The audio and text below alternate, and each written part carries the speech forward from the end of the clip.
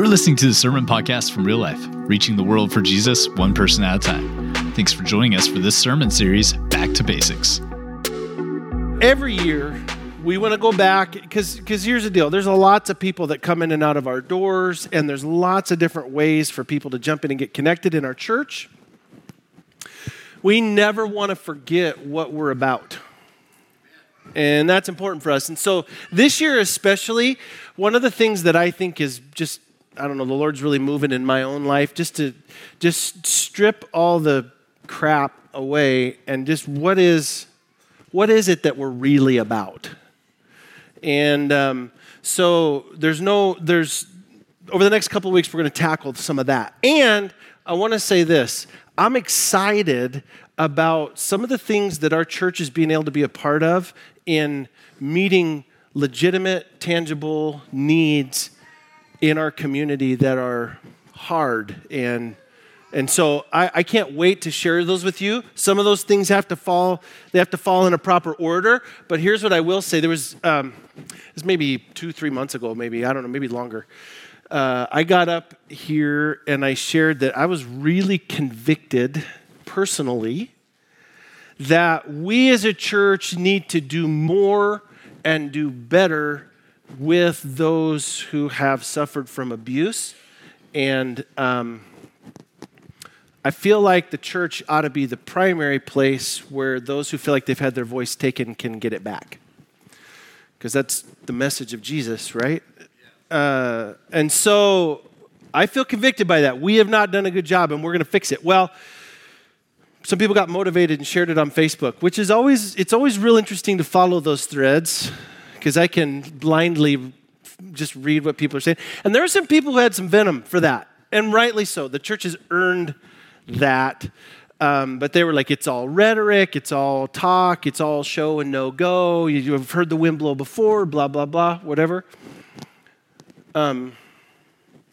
We are sticking it to the critics. So I'm just telling you, I'm excited about being able to be a part of the things that our church has going on down the pike. By the way, next week, on a somewhat but not necessarily related topic, we have some pretty important announcement to make about some ways for us as a church to be tangibly ministering in the community. So I really want you to be here to be a part of that. I'm excited. I feel like our church is on target with God's heart. And anytime we do that, that is a good thing. That's a good thing. And it takes us into some pretty scary, crazy places. I'm just super excited about it. Like, let's go be scary and crazy. It could colossally flop, but it will be awesome. It will burn in spectacular fashion. So let's go. All right. So we're gonna jump into this series. If we're gonna do a 2-week series on vision, there's really only one verse for us to begin that with, and so I want to do that. We're gonna jump into Matthew 22 here. Teacher, what's the greatest commandment in the law? Jesus answers him with the daily prayer that every Jew says every morning and every night, 7 days a week, 365 days a year. You shall love the Lord your God with all your heart, with all your soul, and with all your mind. This is the foundational. What's the greatest commandment? The greatest commandment is the prayer that you pray every day. But the second one's like it. Okay, that's weird. How many commands did they ask for? They asked for one. Why does he give them 2? Because you can't separate loving God and loving people. And this is the premise upon which everything else that we're going to talk about over the next 2 weeks is built. You cannot say that you love God and you don't love people. Because loving people is loving God. You can't separate them. He says, the second one's like it, you shall love your neighbor as yourself. On these 2 commandments depend all the law and the prophets. Everything else that is written down by God, all of it is all surmised in these 2 sentences. Love the Lord your God with all your heart, soul, and mind. Love your neighbor as yourself. Everything else hangs on those 2 things. Now, there's a tension in this because you and I as people, we have a tendency to face these moments in our life where we get wounded by other people. Other people are difficult to love, right? They're hard to even like. And God calls us to this community, this relationship thing. And I'll say this. I just want to validate every fear that you've ever had. People will hurt you. They will take advantage of you. They will betray you. They will do all of that stuff. They'll do all of it. And God says, love them anyway. Because if we as the community of God's people aren't going to be the models of unconditional love and grace, then who else is going to? Like, we're called to that. That's us, right? But there's this tension in it because we have this tendency to want to either think about things on an X and a Y axis. I got any engineers in the house? Like you're going to love this next illustration. You'd be like, I totally got that. God spoke to me. X and Y axis, right? You guys are like, so beautiful. We have this tendency to fall into one of two categories. Either we want to love God and we want to pour into a relationship with God, and so we do our disciplines and we come to church and we learn and we listen to Christian radio and we read Christian books and Christian magazines and we listen to sermons and Christian podcasts and da-da-da-da-da. And there's nothing wrong with any of that stuff. Nothing wrong with any of it. The problem is that's not spiritual maturity. Spiritual maturity will always call us back to a marriage of loving God and loving people. A marriage of those two things. So you can't say, church would be great if it wasn't for the people. That's the running joke at every preacher convention you ever go to. You get a bunch of preachers together, somebody's going to run that joke. Church ministry would be great if it wasn't for the people, right?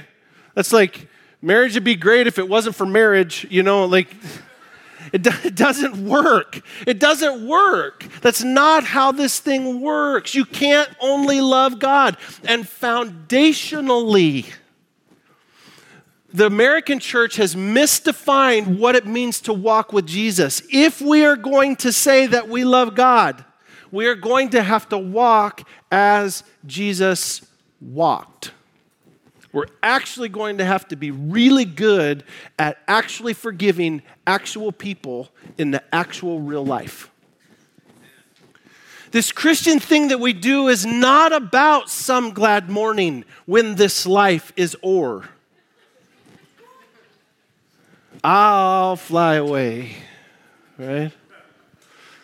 No, whatever happens after we die, I kind of wanted that to be a good thing, right? But here's the deal. I need God right now, today.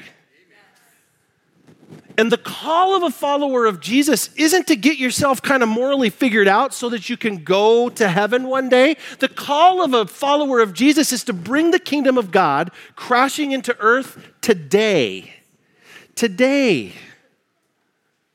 And for every day, we work towards the redemption of all things here and now, which some Christians will say, well, what are you going to do that for? It's all going to burn up anyway. Maybe, but it doesn't change our call. It doesn't change our call from here till then. Until it burns, we restore it.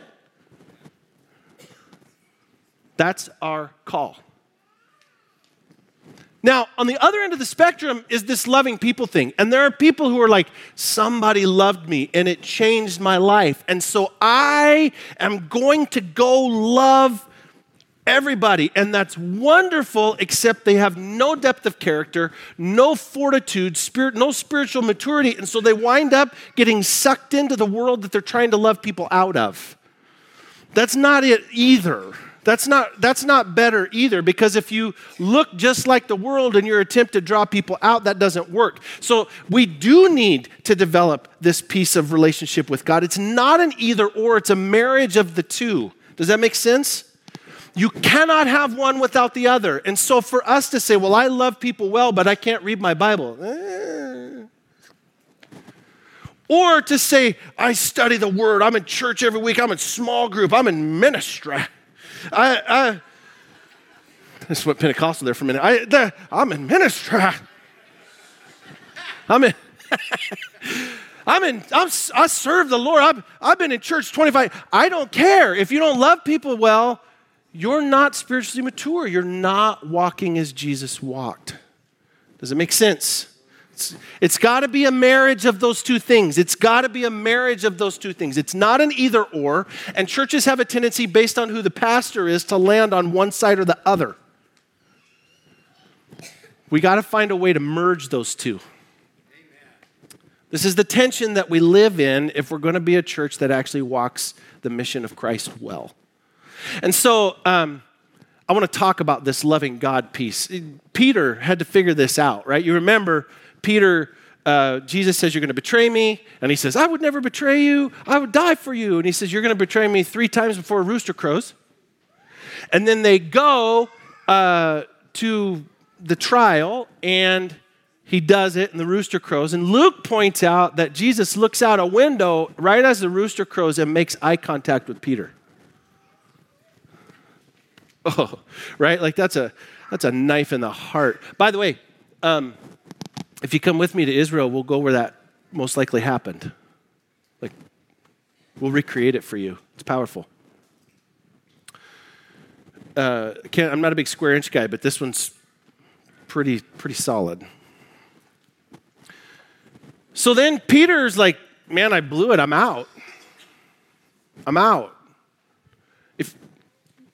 How many in here, don't raise your hand, have ever felt that way? Like I've blown it too bad. Some people have messed up, but I really blew it, and I guess I'm not useful anymore. I'm too far gone. We're like Darth Vader. There is no turning back from the dark side of the Force, right? So Peter goes back fishing because that's what he knows. It's who he is. And so Jesus, you know the story, John 21. By the way, if you come with me to Israel, we'll go here too. We know where this happened for sure. We'll go there. You can hang out where Peter was restored. It's pretty powerful. Jesus is cooking lunch on the shore. Peter runs through the water, which I'm like, man, it would be faster for you to just take the boat. It's another sermon, I guess. They have lunch together, and then we have this conversation. So I want to look at John 21 here for a minute. It says, when they had finished breakfast, Jesus said to Simon Peter, Simon, son of John, do you love me more than these? He said to him, yes, Lord, you know that I love you. He said to him, then feed my lambs. You love me? You love me, Peter? Go be on mission. Go love people well.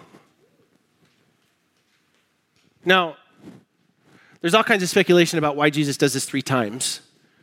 Nobody knows for sure. God keeps his own counsel on how many times he's supposed to say something. Some people have speculated, and this would be a very Jewish thing, some people have speculated that he does it 3 times, 1 time for each time that Peter denied him. Okay, probable, plausible.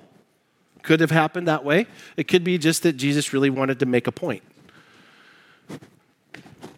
Could be.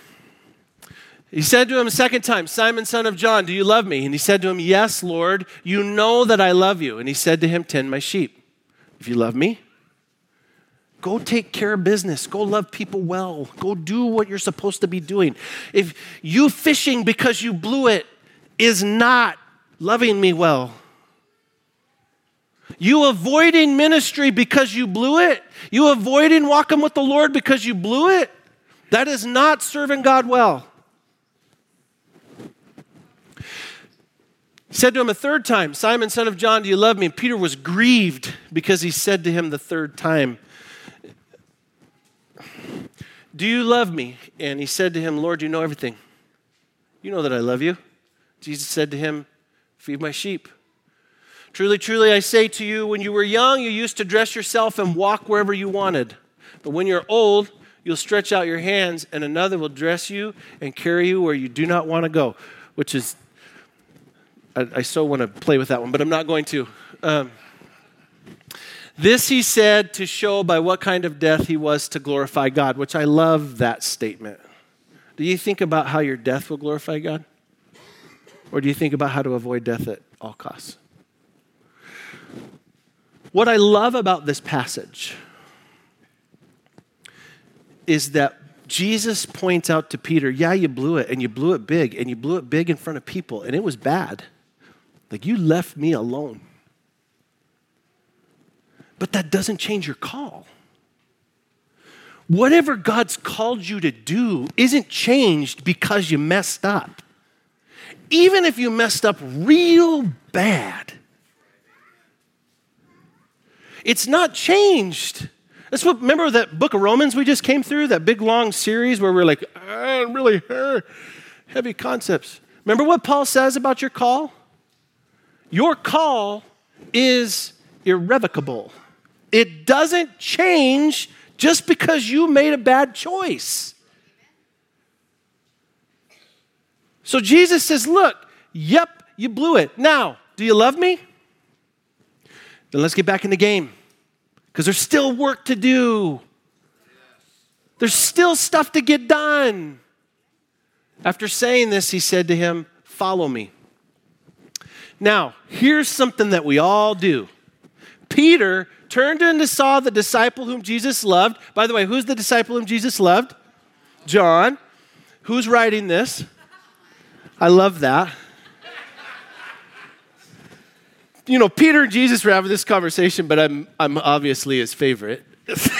I think it's funny. I just want you to know, I'm the one who laid back against his chest when we were at the dinner. I'm the one. Oh, and by the way, read the account of Peter and John running to the empty tomb, and they hear that it's hilarious because John points out, and then the one whom Jesus loved ran ahead of him because Peter was old and slow.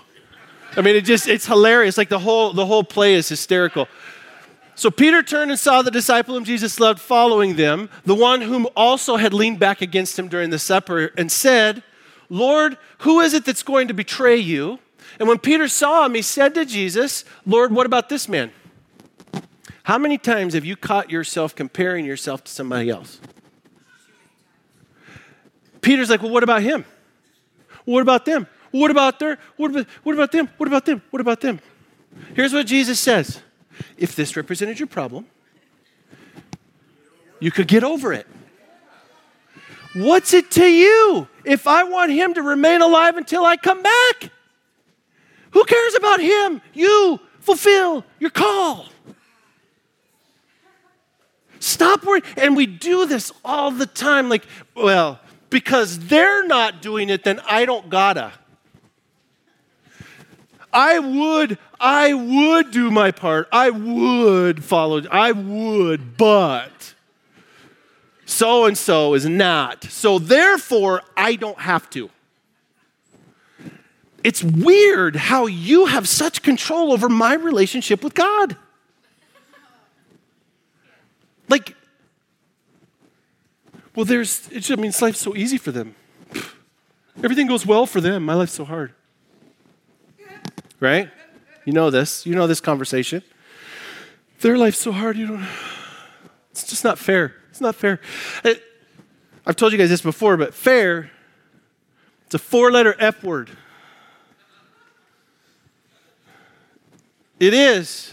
Life isn't fair. And by the way, you don't want fair. That's not actually what you want. Fair is not what you want, on 2 levels at least, probably more. But if God was fair, we'd all be in trouble. That's right. If you got what was actually fair, it would be bad, right? I'm thankful for God's grace, which by definition isn't fair. Number 2, you don't want fair, you just don't want someone else to be blessed more than you. I'm willing to be blessed more than other people. I mean, I will take it. I will suffer and be blessed more than you.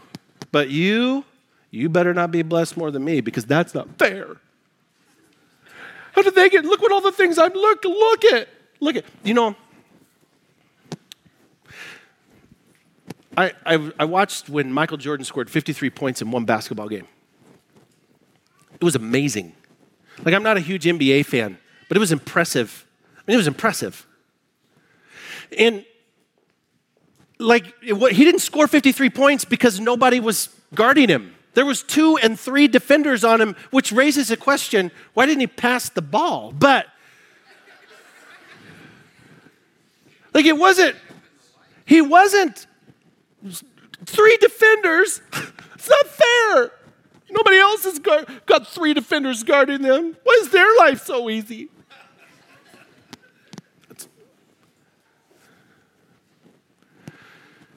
Listen to me. If you are going to spend your life complaining about what you don't have and what everybody else has, let me just be clear. Complaining is the number one tell about whether or not you will be successful in life. It's the number one tell. If somebody comes into me as an interview, like a potential staff person, like we have a position open, they come in and interview for it, and they're a complainer, I wouldn't even consider them. Because nobody wants to be, God doesn't want to be around that. He sends snakes on people that complain. It's like, oh my word, I got all the grace in the world, but you're a complaint. Criticism isn't a spiritual gift. And some people in the church believe they've got that, the spiritual gift of criticism. That's funny. I don't care who you are. Stop complaining. Doesn't help anybody. And it only makes you, when you start comparing yourself to other people, you miss the call that God has on your life. What God is leading you to do is to love Him by loving other people well. Get it done. That's our call. Even people who don't love you well back.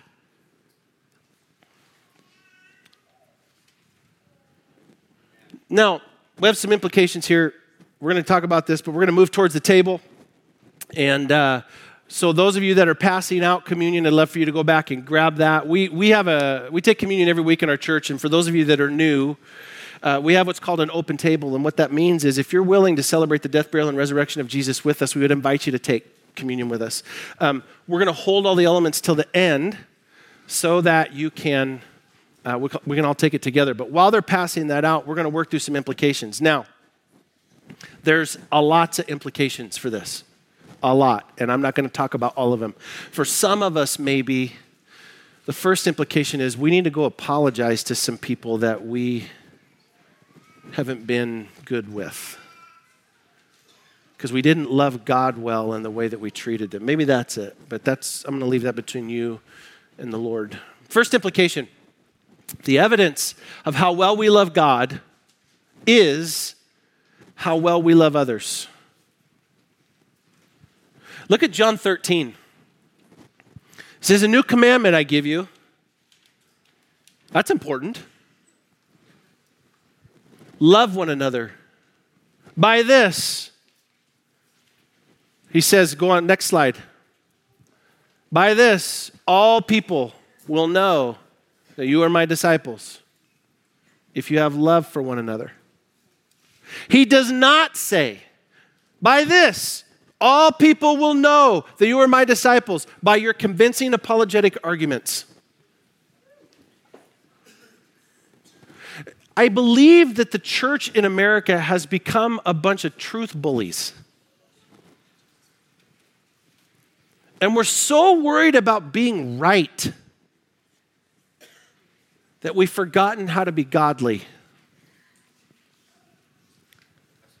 And it doesn't matter. You can be wrong and be godly, and people can be inspired to be a part of the story you're telling, if you are wrong in a godly way. And we are so worried about being right that we've missed the point entirely. This is why 1 Corinthians 13, he says, look, I can speak with the tongue of men and angels. I can wax eloquent. I can understand all mysteries and of depth of knowledge, and look at my huge brain, right? But if I don't have love, I'm a gong. I'm a clanging cymbal. That's all I am. And for all of our knowledge, we haven't represented God well at all.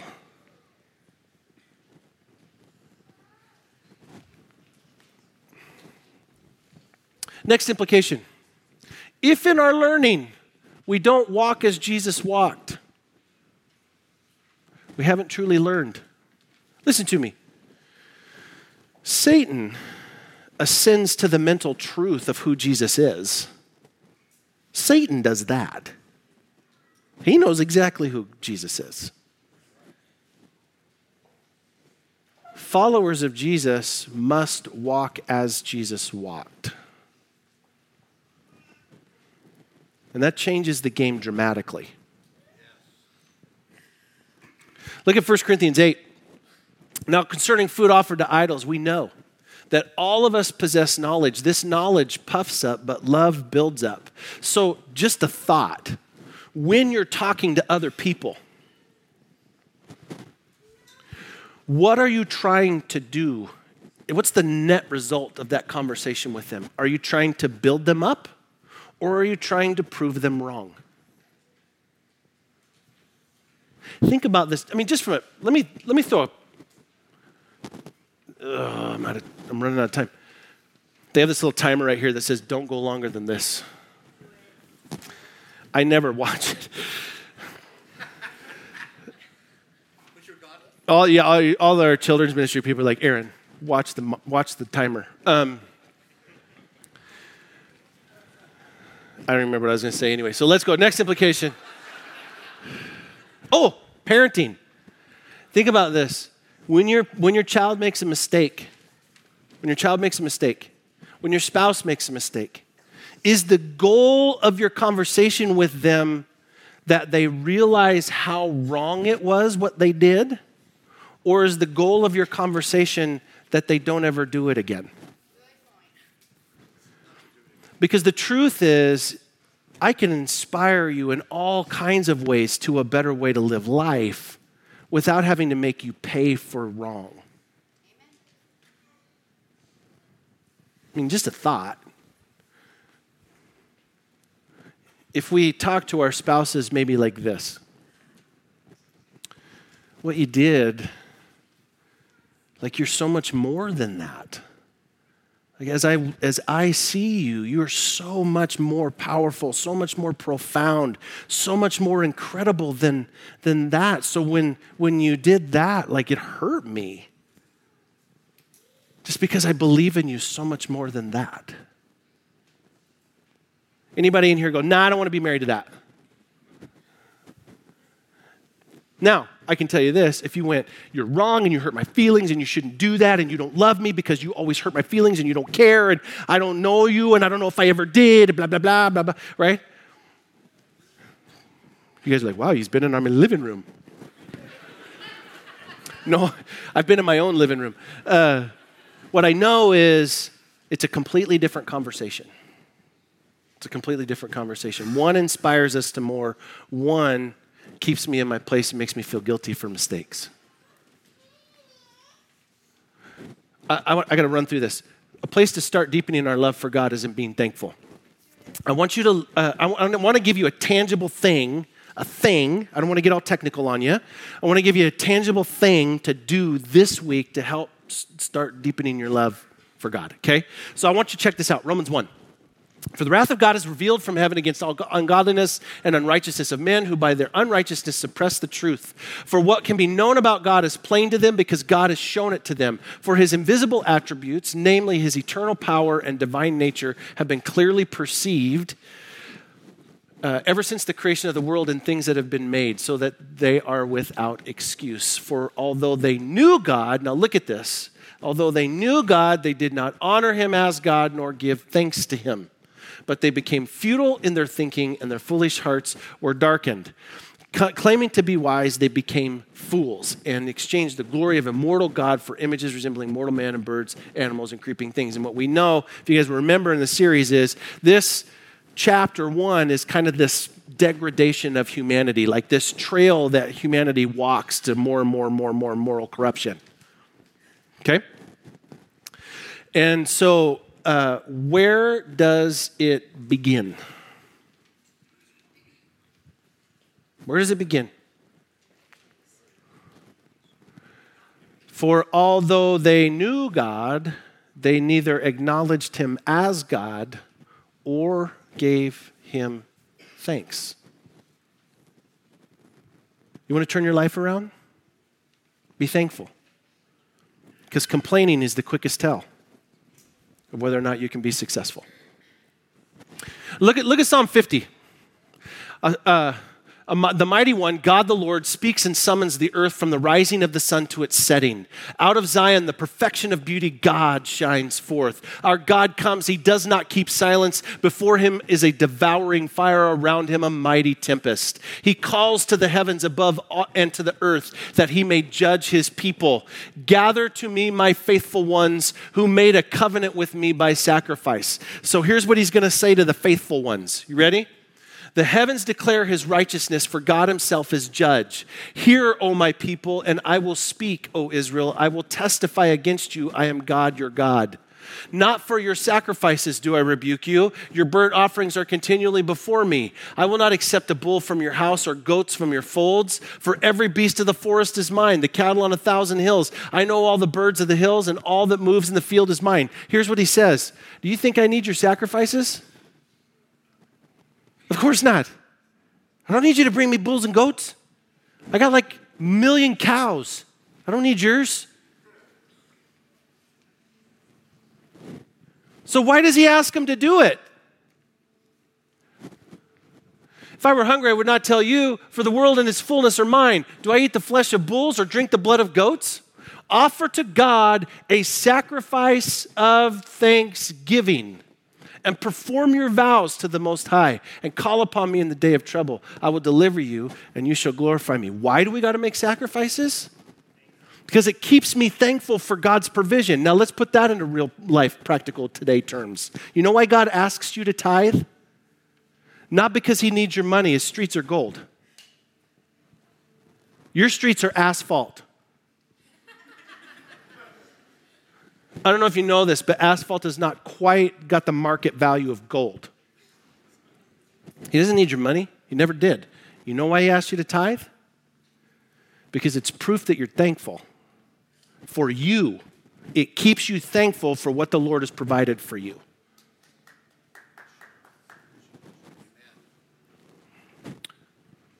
But to the wicked, God says, what right have you to recite my statutes or take my covenant on your lips? For you hate discipline, and you cast my words behind you. If you see a thief, you're pleased with him, and you keep company with adulterers. You give your mouth free rein for evil, and your tongue frames deceit. You sit and speak against your brother. You slander your own mother's son. These things you have done, and I have been silent. You thought that I was one like yourself, but now I rebuke you and lay the charge before you. Mark this then, you who forget God, lest I tear you apart and there be none to deliver. The one who offers thanksgiving as his sacrifice glorifies me. And the one who orders his way rightly, I will show the salvation of God. Here's what God says in Psalm 50, which you should memorize. You should memorize the whole Bible, but start with Psalm 50. To the faithful, he says, it's not your sacrifices I need, it's the fact that you give them thankfully. And to the wicked, he says, the way to turn things around is to start by being thankful. Like, this isn't complicated. So here's what I want you to do. This week, every day,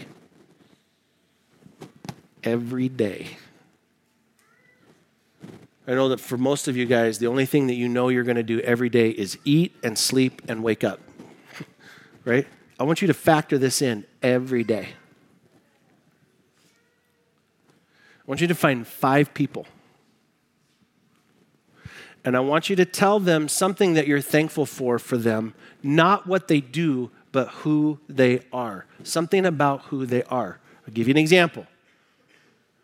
When your spouse makes dinner, husband or wife makes dinner, don't go, thanks for making dinner. Because then I'm only good to you as long as I make dinner. Right? Say to them maybe something like this. Thank you for loving me enough to take time out of your schedule to make sure that I had something to eat. That's a better statement. 5 people. Every day. Not 5 times, 5 different people. Because I had somebody come up to me between service and try to blast me with 5 compliments so I get it out of the way, right? No worky. 5 people every day this week. I want you to start being thankful for who they are, because when you do, you love God well. What you're going to find is if you did that every day for a month, this would radically shift your perspective. Would radically shift your perspective. And God said it all the way back in the time of David.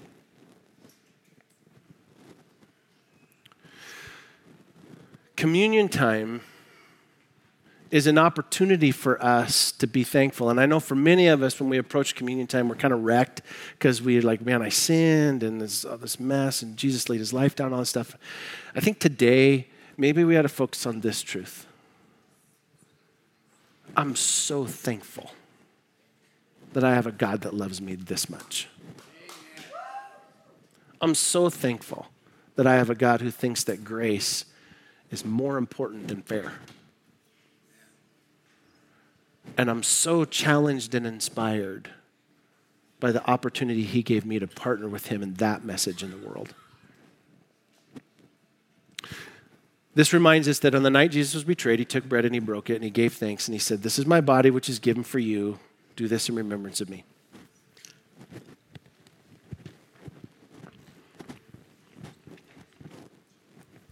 In the same way, after the dinner, he took a cup and he said, "This cup is a new covenant in my blood. Whenever you drink this cup, do it in remembrance of me." Lord, thank you for calling us up to more. Thank you for believing in our potential. Thank you that your grace is enough. And Lord, I pray that as your followers, we become models of that truth in the lives of other people. Lord, thank you that you've invited us to bring your kingdom crashing into earth. God, find us faithful. In your name, amen. Thanks for joining us for this message from Real Life. If you have any questions or feedback about this sermon, send us an email at comment@liferotp.com. You can also connect with us at our website, Facebook, and on Twitter.